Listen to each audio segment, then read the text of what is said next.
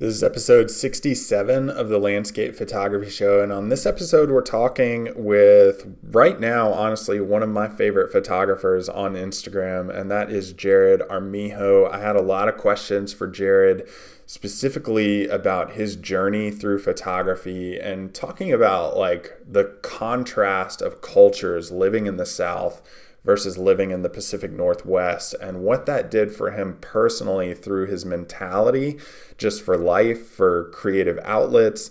And then also we talk about how he relates back to different areas of the United States in shooting Southwest versus the Pacific Northwest, based on his background and who he is as a person, both Native American and Spanish. The Landscape Photography Show is a podcast where you can listen to your favorite photographers talk about their journey in photography. It's a place where you can be inspired and also learn how to take better photos. So sit back, relax, and enjoy the show. Hey, what's up, guys? We're here with Jerad Armijo. Jerad and I have been discussing several topics over on Instagram. Actually, we've been messaging back and forth, and I've been following Jerad for a good minute, and I was originally introduced to him via himself when he messaged me, and he actually asked to come on the podcast, which I love when people do. Because it takes some of the work away from me going out and finding people to get on the podcast. Jerad, let me ask you this, and I want to apologize that it's taken me so long to get you on the show, but I want to ask you, why did you want to start telling your story in like life and photography now? Honestly, I just felt like I was getting stuck and I needed to branch out and push myself out of my introvert self. I'm pretty introverted, believe it or not. And I felt like I wouldn't grow artistically if I didn't start pushing myself out in other aspects of my life, aka public speaking, maybe trying to speak to other photographers, because I pretty much avoided that for a good like 2 years, other than like my close group of friends. I have like 5 or 6 close friends that I do photography with. Other than that, I didn't really branch out, which I think potentially could hinder my growth as an artist. So Mm-hmm. it's probably why I wanted to start telling my story and whatnot to more of an audience. Did it take a certain amount of courage to branch out and do that? Hell yeah. I'm an introvert, man. Like, I don't mind being somewhat in the spotlight, but I was talking to my friend TJ, and I was like, "Yeah, I don't know what to do. I feel like I'm stuck." And he's also kind of introverted, and he's like, "Well, you just need to kind of like man up and reach out to people and see what happens." And honestly, that's what I started doing. Let's jump back then to when you actually started your photographic journey. Kind of fill me in on how you got started and what led you to landscape photography specifically. So I started in high school, and I just did film primarily. I did like studio lighting, and I did a lot of documentary photography just because Mm-hmm. that's what I was interested in at the time. Um, I loved portrait photography. Uh, that was my big shtick for a bit, and then eventually, I was getting kind of bored. Honestly, I get bored pretty easily, and I started branching out to other like genres of photography. And then we moved over here to Oregon, and then I was like, holy crap, there's a lot of landscape here. I should go into it. And that's kind of what happened where I'm at now. Cool. Awesome. You lived in Florida before moving to Oregon. What was that like for you in your personal life? What was that like for you also in creativity and photography as well? Honestly, living in the South Florida, I lived in Georgia as well, Valdosta, Georgia. I went to like Hayhara Middle School in the middle of BFE, and it was pretty terrible for me. um, artistically speaking, I felt really held down because I was dealing with such other personal matters in my life at the time with depression. I felt like I just never fit in there at all. And people made that well aware and kind of treated me like crap for quite a while as when I lived there. And I mean, yeah, I had some good friends from there, don't get me wrong, and there were some positive things that came from living there, but overall it really, really hindered my personal artistic growth for quite a bit. Really, I didn't start blossoming until I moved out here when I was in a better state of mind and better place with more positive, supportive people here. What are the cultural differences between the two? For the Northwest to the South, first thing I'm going to say is racism is well and alive in the South. I'm Spanish Native American and I am gay as well. So it doesn't really, I didn't fit in there. And people made it well, made me know that I was not okay to be there. And I think that in itself held me down so much mentally that I couldn't even think about potentially being creative or anything else really because the cultural difference there is just insane. And I lived all over the country and out of the country as well. And I'm gonna have to say, like, unfortunately, the South for me was just very racist and very if you didn't play by their rules by any means on whatever you like to do, you just kind of were frowned upon and made fun of. And it can be as simple as like playing video games or watching anime or making different foods. Like I love making all kinds of different foods. Like I just made bao, homemade bao, and I would be made fun of for just doing that and bringing it into work or whatever, even into work. It's quite What toxic. Yeah, what do you think attributes to, I'm going to say, toxicity, because it is It is toxic. toxic, and that's what's so crazy. Honestly, I don't. I think it's such a complex situation that it doesn't have like one answer. Especially for there, I'm gonna have to say what I noticed when I lived in those places like Tallahassee and Valdosta, Georgia. A lot of people just didn't know any better. Like they've never traveled and they've never been like out of the state really or that area to really know like there's a lot of different things out there to begin with. Um, and I'm not really sure if religion has a place in it too, but I felt like, and I'm not against religion by any means, by by the way, but it just felt like they use that to like shun other people who didn't practice like their specific religion. And so it was just kind of off-putting to me because I mean, like I lived in Japan for 4 years. That was my favorite place to live, and I don't think I was really shunned as a kid when I was there, and no one really cared about race too much. And it's not till I moved from Japan to Valdosta, Georgia, that I actually knew what the word racism was, and it was kind of weird because I had no idea about it until then, or maybe I just never noticed it because I was just a kid. But it was really prevalent in middle school and high school as well. I'm sitting here, like, I'm from the South, so let me first say I'm sorry for my fellow Southerners. But it's Um, not like your fault or like there's good people that come from everywhere and there's bad people that come from everywhere. That is true. It's just, this is really the second time. I know David Thompson talked about racial tensions when the murder of George Floyd was happening on the podcast, and we discussed that. This is the second time racism is coming up.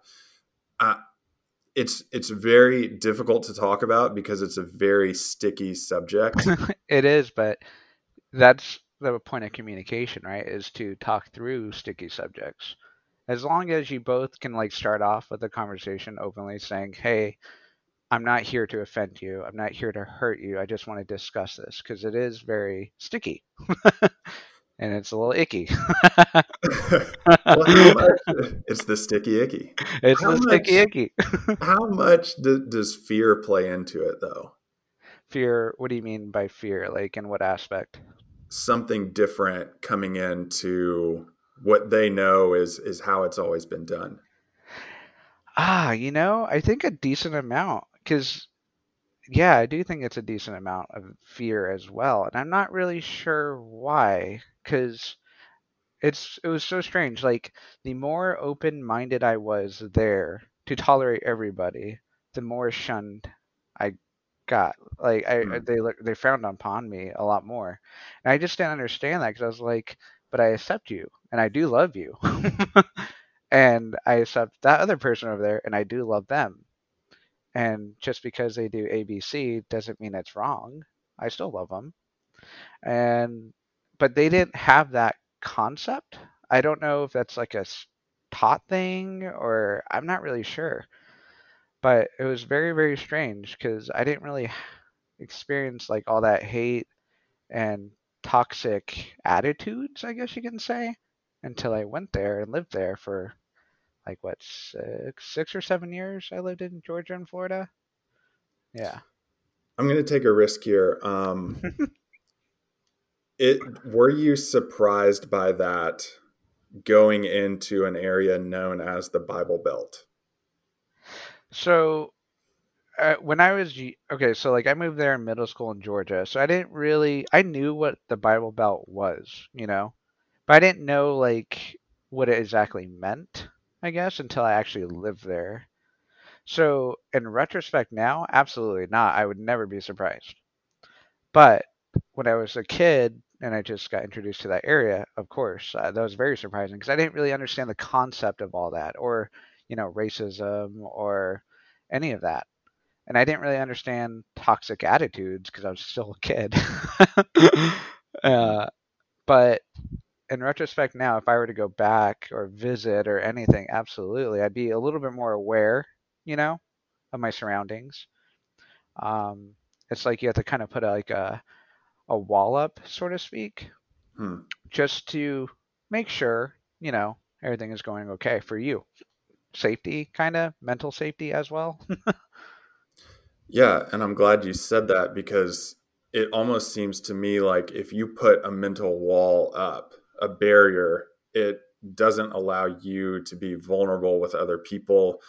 And that can fuel anxiety, Exactly. that can fuel depression. Exactly. And that's what it does. You close up, which is sad because I'm actually not a very closed person. If someone comes up to me, a random person, of course I'm going to say hello, and speak to them, see what they're doing, whatever. But over there, it definitely shut me down. And it shut me down pretty damn well, like to a point where I was suicidal. And that is what drove me to move to the Northwest, is to literally get myself out of the toxic area and to try to fix myself from all the damage that I had there. Was there a lowest point? Was there a breaking point in which you Yeah. had to say, I've got to move? Oh, for sure. I had suicidal ideation daily, and that's when I realized at that point in time, like, okay, like this is not healthy. No one should be thinking about this 24/7. Like, it's not like I was like, I'm gonna end it, but it would just pop up in my head, like, what if I did? What if I did? And it's like, that's not that's not good. That's obviously unhealthy, and that was my breaking point, honestly, because I was just like, it's getting closer to the steps of actual suicide, right? Is the thought of just you keep thinking it over and over and over, and then eventually it might actually come to play. And I just knew I did not want that to happen. So my partner and we ended up moving here to Oregon because I didn't really even tell him. I wasn't even actually open to him about it until years later. The reason why I was like so desperate to move because I wasn't okay at the time to even like relay my feelings accordingly, and I just wasn't okay to say it out loud yet. Like now I can talk about it freely. I mean, and it's okay.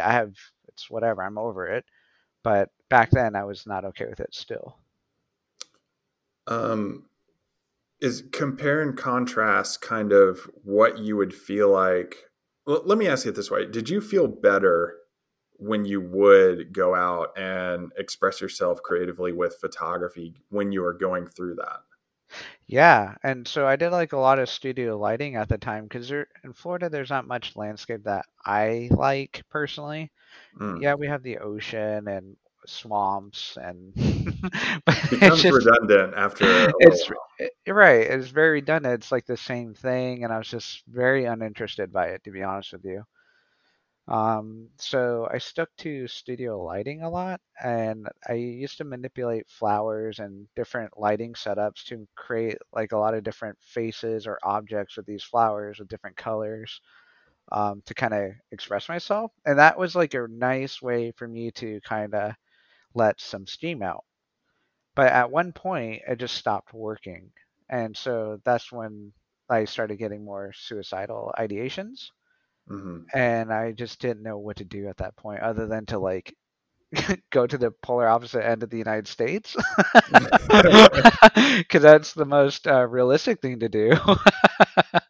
Why do you think it did stop working? It was the same thing over and over. Mm. I like doing different things. I like experimenting. Um, and I was just like, wow, I'm getting the same result again and again. And it was beautiful at first, and awesome, but after a while, I just get bored and I'm like, this doesn't do it for me. This doesn't even tickle my fancy. I just look at it, I'm like, yeah, it's pretty, but whatever. And I'm like, throw it away. Yeah. I think a natural question for me to ask here, Jared, is what does that depression look like, and what are some red flags that people can look to? Because number one, I want to ask you this question to honor your story and kind of hear your thoughts on your progression through it, and also if anyone else is struggling with it, I think there should be some things that they should watch Look out for, be for. aware of. I agree with you 200%. It's when you lose interest of anything you love is a huge red flag. And so for me, it was like photography, right? And then, like I just told you, I wanted to just throw my stuff away because I was just like, meh, whatever. Yeah, it's Hmm. pretty, but I don't care. And you become more numb. And sometimes like depression can hurt your body physically. I know that sounds weird. It's more of like a mental. I don't get it honestly, but I have had it multiple times where it's to the point where my body just hurts Hmm. and I don't want to move. I just want to be. I don't want to speak. I just want to look at nothing. Hmm. And that is it. And the thing is like sometimes nothing will even trigger that. Like I can be like today, for instance, like I feel great, blah blah blah. Then all of a sudden it's just like boom, depression, and I just kind of shut down, and it just comes out of nowhere, and it doesn't really have to have like a source because that's just not what depression is. Hmm. There's a book that I'm remembering right now called "The Body Keeps the Score," and it's a book all about how the mind can relay messages of some of the pain that it's going through, and it will trigger pains in your body to relay that message. For example, um, I dealt with a lot with PTSD. I would have flare ups in like joints. I would have joint pain and I would just be tired and painful I all get over. that. Um, but reading through that, it said that your mind would trigger the same response as if you were having a stroke. Wow. So it would render you like flat, speechless, kind of like what you were saying, numb, and it would trigger those same results for you. Huh. I had no idea. That would honestly that makes sense. I mean, I've had times where I would maybe say like a couple of sentences a day, and I'm Hmm. just whatever. I was just there. I was just a body. Yeah. I mean, I don't know how to say it. I was just there, and uh, it's such a terrible feeling. I don't get it nearly as much now. I still do at times, but it's not as prominent, I guess. And I have tools now to kind of like, get me through it or just remind myself like it's fine. It'll pass. But that took years to get to. That wasn't easy. What are those reps that you do mentally? Well, I literally say to myself, it's gonna be fine. Tomorrow's gonna be better. You slept like crap. Yeah. Like, just get through today. Go play some video games. Go read. Go edit something real quick. Just try to get your mind off of it a little bit. Maybe go take a walk, even though you don't want to. Force yourself. Um, it ends up, I don't know, kind of pushing you through. At least for me personally. I also like creating. That being said, like I like creating a lot of different things. I don't just do photography. Like I love cooking. I just got into baking. Uh, I like watercolor painting. I hopefully eventually I'll get into more painting here, but I I just figured if I start creating more, the better I feel because I think that's what I'm supposed to be doing. Is just Hmm. creating nice things. Favorite thing to cook is what? Ooh, probably something from my New Mexican roots, like green chicken enchilada casserole or tamales or sopapillas. All right. If I'm coming to Portland, I expect all three of those things on my plate. And I love cinnamon rolls. I've been making them a lot and getting fat, but I'm perfecting them, and they're freaking good. I'm gonna be honest with you. When you got to Oregon and you made that jump, did you feel a physical weight off of your body? Oh God, yeah. Hmm. It was like night and day difference. I think what it is too about Portland is Portland's kind of weird, and I love weird. It makes me feel normal. Hmm. And everyone here is way more accepting, and they make it clear, like the shops have signs like everyone's welcome, doesn't matter if you're black, yellow, gay, whatever, just come in. Trans, it doesn't matter, just come in. We love you.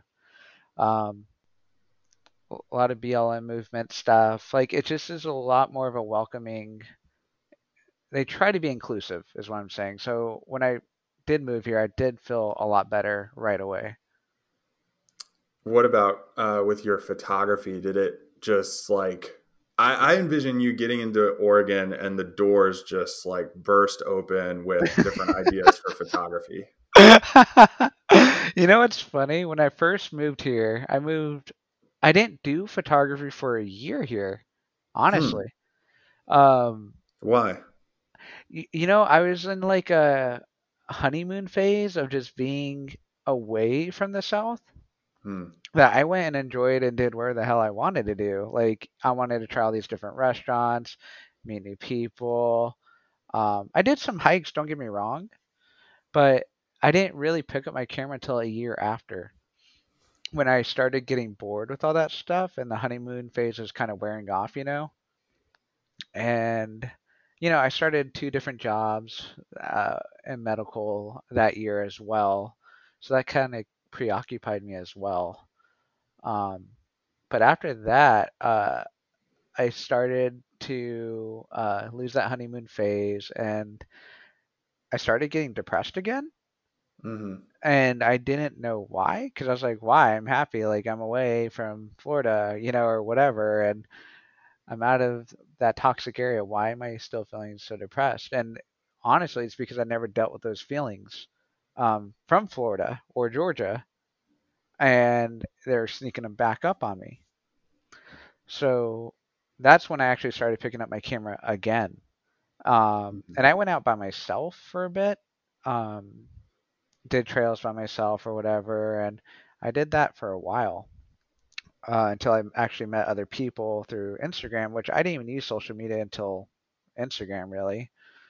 And then I came to realize like, oh wow, there's like a lot of landscape photographers. Like I can, or like, wow, there's other people that do this. I didn't know that. I'm such a boomer at heart, by the way. Like I am so oblivious to that kind of crap. So I just messaged random people. Probably seemed a little creepy at the time, but I was just like, "Hey, do you want to meet up?" To like anyone.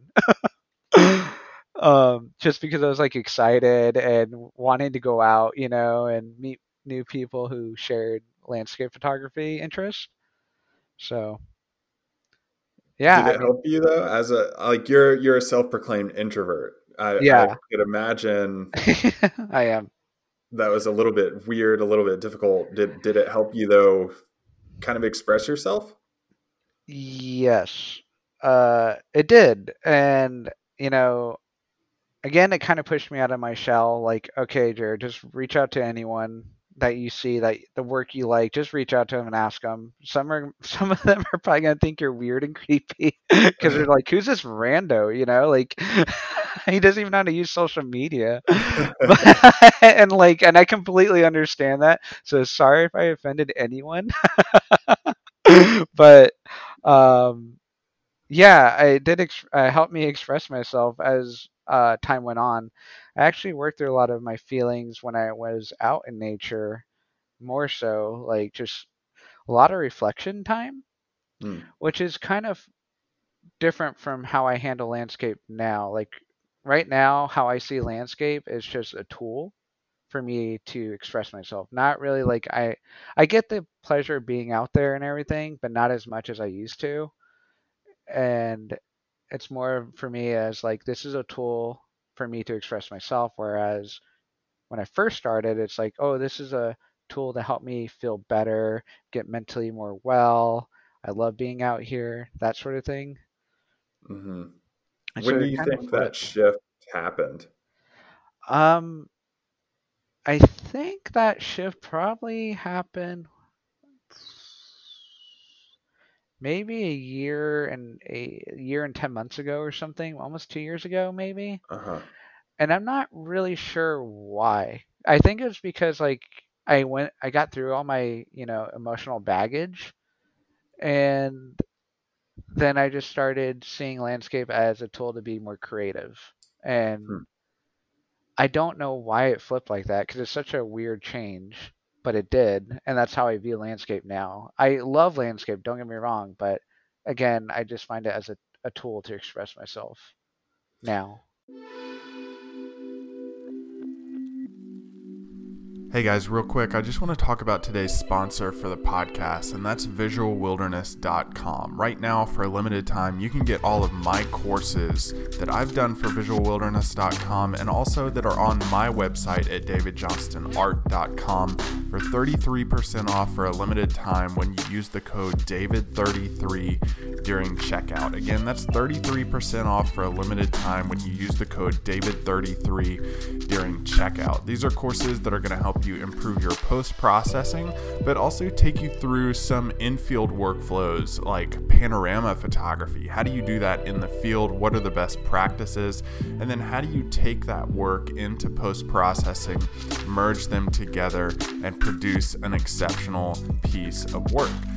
We're going to take you through several different techniques in post-processing that are going to help you improve yourself as a photographer and help you really form your creative vision for outdoor photography. So again, that's visualwilderness.com and davidjohnstonart.com, where you're going to get 33% off all of my courses for a limited time when you use the code DAVID33 during checkout. All right, let's get back to the episode.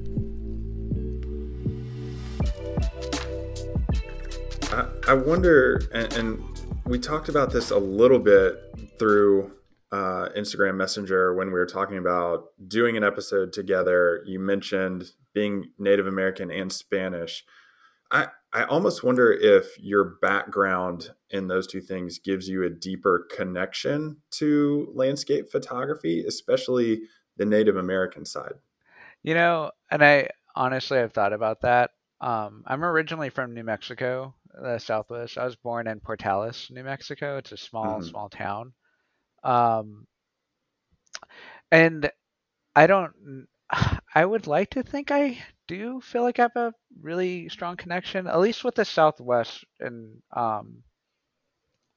more so than I would say the Northwest. Like every time I go to the Southwest, I don't know what it is, but I literally get the most crazy freaking conditions. At least like once or twice when I go out shooting, and it's so bizarre to me because I don't get that here in the Northwest as much. Hmm. Yeah. But as soon as I go back there, all of a sudden it's just like, here's a random magic rainbow out of thin air. And hey, there's a woman on this rock, and it's a shadow of a woman's face, side profile pic. There you go. And I'm like, what the hell? Like, that's so crazy. But I also just feel more connected there. And I think it's just because I actually do love the Southwest a lot, to be honest with you. Hmm. Um, Hmm. it's easier for me to connect with like my chromesthesia and landscapes out there, just because the colors kind of emulate my chromesthesia more than the colors I do get here out in the Northwest. I know you talked with Matt Payne on his podcast about that.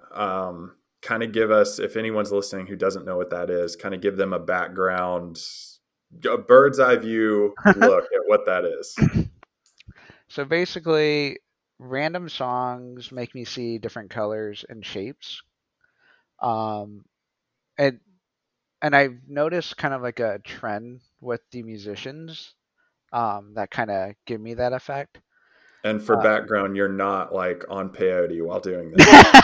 I wish. No, I'm kidding. No, I'm not. I'm actually not. I've never done that. um, but no, no, no. It's like, for instance, the other day, this cracks me up. So I was just listening to like a random '90s playlist that Spotify built me or whatever, and the song "I Love You Always Forever" by Donna Lewis came up. Of all songs, I listened to it and I was like, what the hell? I see like sherbet freaking colors, like sherbet hot pink, hot like a nice like bright yellow and an orange, and like with a lightning blue throughout that song. And I just couldn't help but like laugh. Like I'm driving the car to work and I'm just like dying. Like, are you kidding me? Like this song, this art, like it's just such a cheesy song, and it's from the 90s. I don't know, it's just so random. And compared to like what I normally listen to that gives me uh the lets me see color, it's completely different. So like generally I listen to like Lord, Fleetwood Mac, Grimes, Purity Ring, and there's random bands like Anya that or that can make me see color as well. It's just odd and random, and it's mostly female bands too. Female, yeah, I don't Are know there why. s- are there studies on it? I didn't really look into it that much, but I mean, I've Googled it, of course, just to see like, is this common? And it's not common at all. And I didn't really notice it until I guess when Lord came out or whatever, Hmm. just because I never saw colors as strong, I guess, until her. And so then I was like, oh, that's weird. But I never brought it up. Like, I recently just brought it up to my husband, probably like 2 years ago or a year and a half ago. And he's like, are you kidding me? And it's just because I didn't think it was a big deal. I was just like, well, whatever. That's just me. You're like, what? You don't see this? Yeah, you don't see that, you freaking nerd. It's kind of like a few years back, my wife discovered that she had celiac disease. Oh, And wow. it was, I think one night after dinner, she was like, do you not feel this way after you eat? And I was like, no, that sounds miserable. You shouldn't I do feel great that. after I eat. Yeah. But I didn't know if it was like something you perceived other people saw. Well, and when I was a kid, because like looking back in retrospect, like I saw it, but I never said anything about it because no one else said anything about it, you know, ever. And I didn't even know what the word chromesthesia was when I was a kid, Hmm. and I didn't know there was even a term, or I just kind of ignored it and I was just like, all right, it's there, but like whatever. Kind of annoying when I was a kid, but yeah, and I just figured out how to actually use it now within my work, but it's kind of a pain here in the Northwest to get this similar colors I see from Mm, music. hmm. And I think that's why like my Southwest work, I personally think is better than my Northwest work. It's just because I'm able to like emulate colors a lot better or find the colors even better out in the Southwest. All right, let's jump back into your Native American heritage, Spanish heritage. I talked briefly with Candace Dyer when she came on the podcast about like Native American stories on locations and why they named certain like mountains what they did and the story behind it. Does that First of all, are you familiar with a lot of those things? Second of all, does that help you relate stronger to locations? Honestly, I'm not too familiar with it. I was a military brat, so I Hmm. moved, every 2 years away from everybody and everything. Um, so it's harder for me I wouldn't be able to like even give you many stories like that just because I was away literally all my life from basically the my peoples.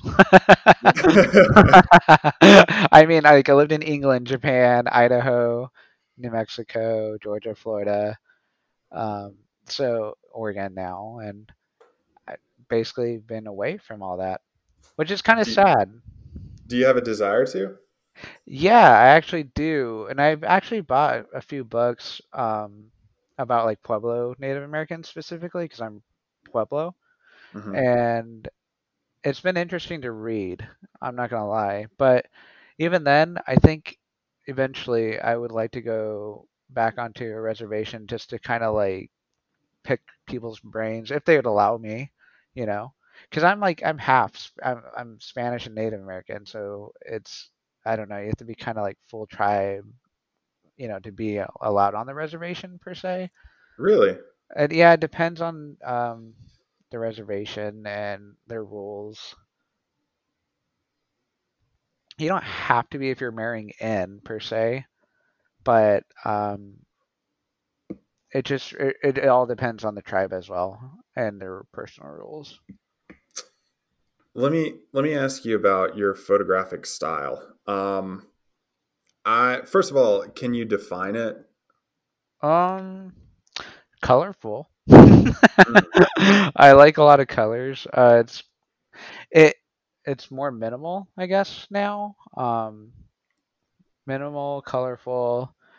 I like to tell stories with my photo works, like personal life experiences or just like concepts, and try to make the concept come to life in a photograph.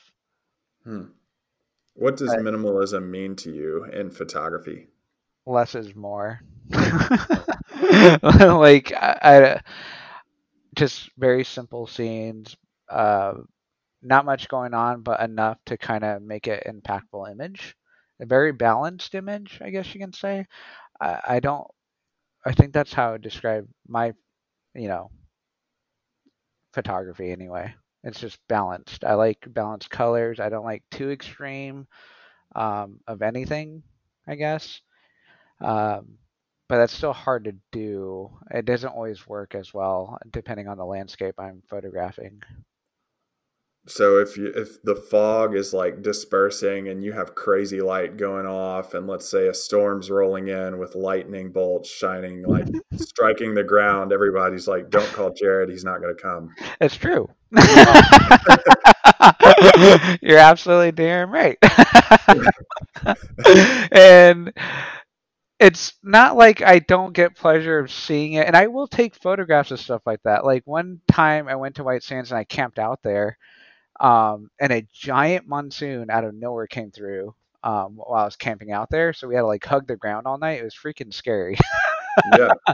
And it lasted for about 4 or 5 hours. But when the sun was starting to come up and everything, like there's lightning going around and everything, and I took photographs of that stuff. but I just don't show it because I don't feel like it's me, I guess. So it's kind of like when I shoot with my friend Tara, Tara Workman, Mm-hmm. and she does a lot of cool abstract texture stuff.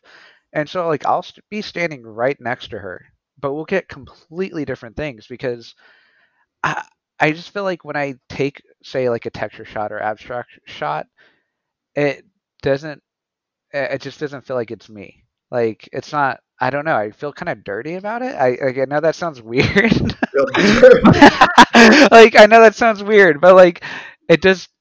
It takes certain like aspects of an abstract or texture shot from for me to personally say, oh, that's a Jerad shot. Like that's something Jerad would do, and I don't know. Like that's just how I am with that stuff, I guess. Like I'll take photographs of like a wild thing happening, like a big storm coming through or whatever, but I don't necessarily share it or show it.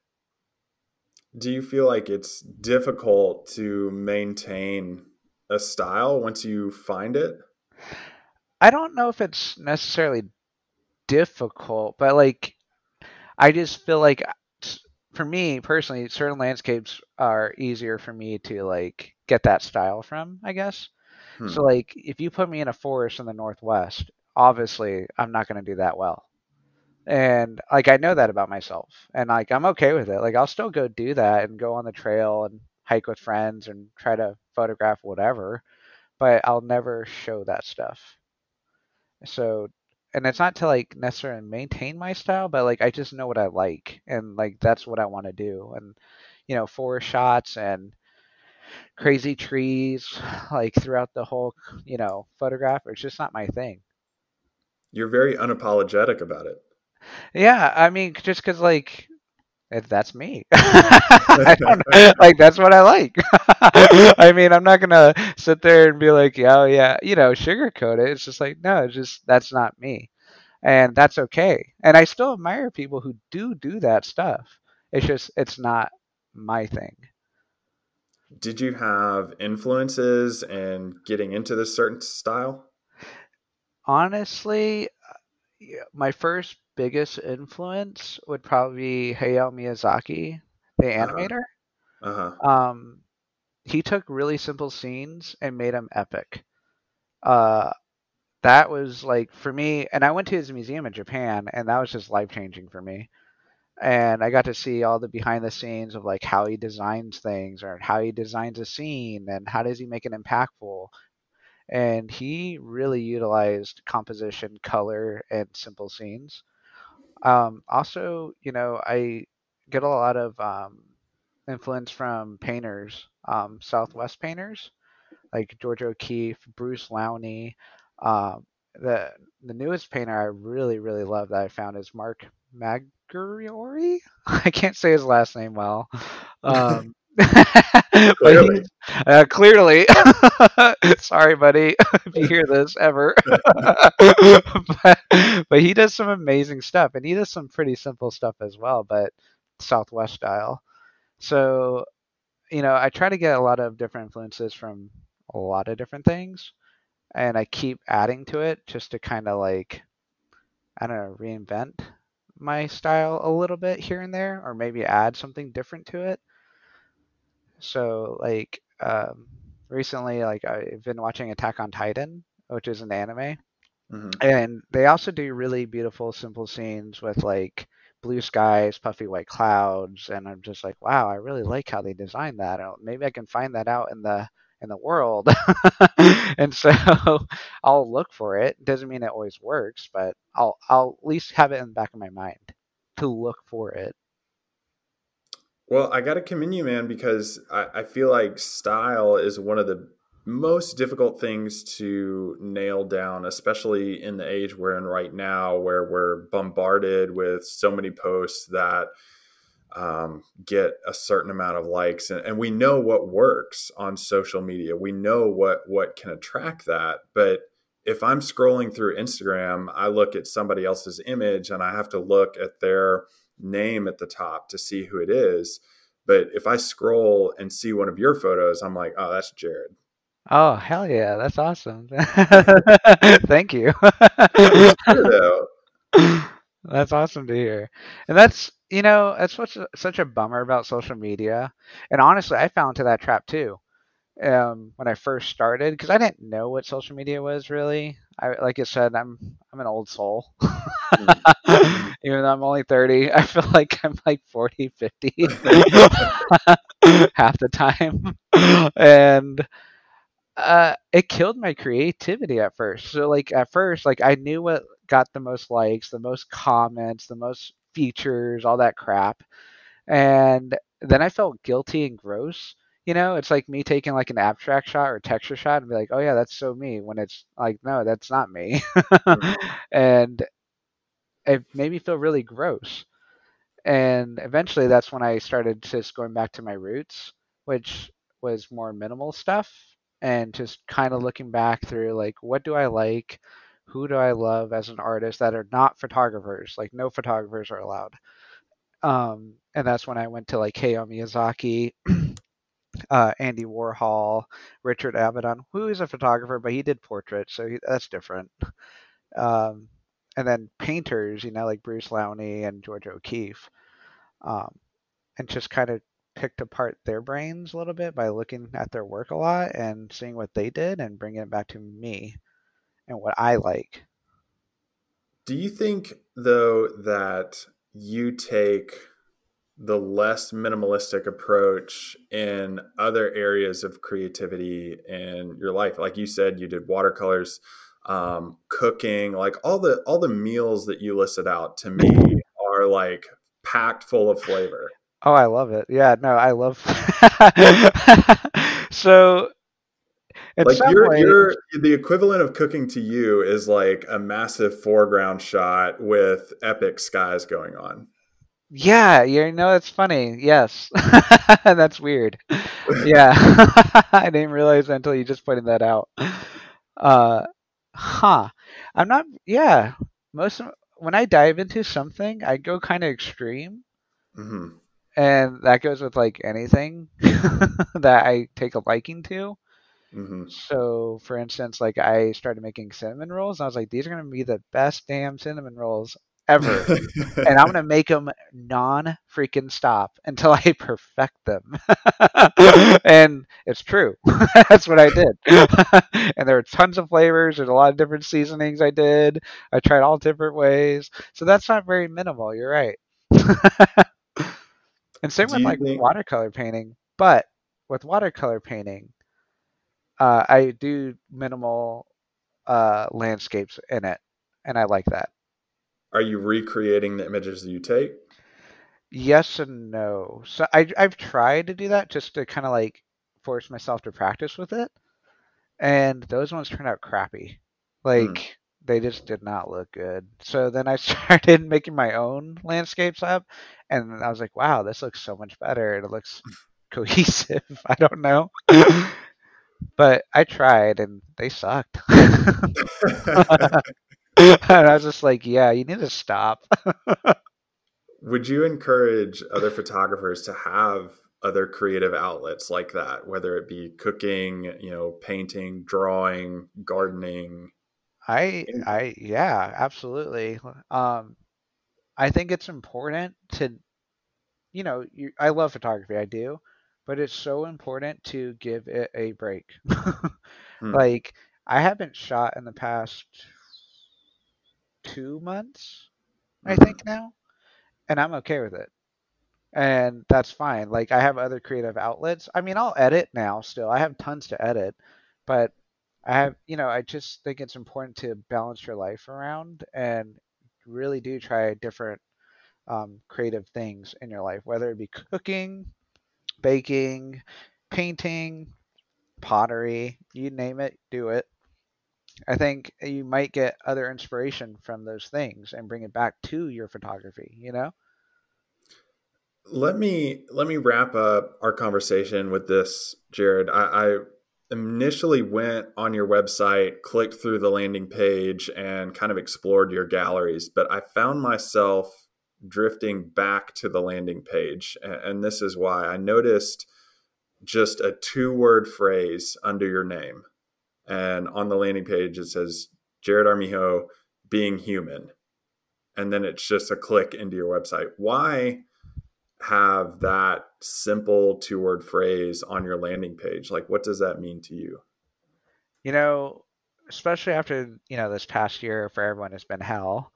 Um, and there's been a lot of turmoil with everything. I think it's important for people just to remember that we're all human. We're all on this earth together, suffering together. And then that in itself is awesome. That's something we can connect on.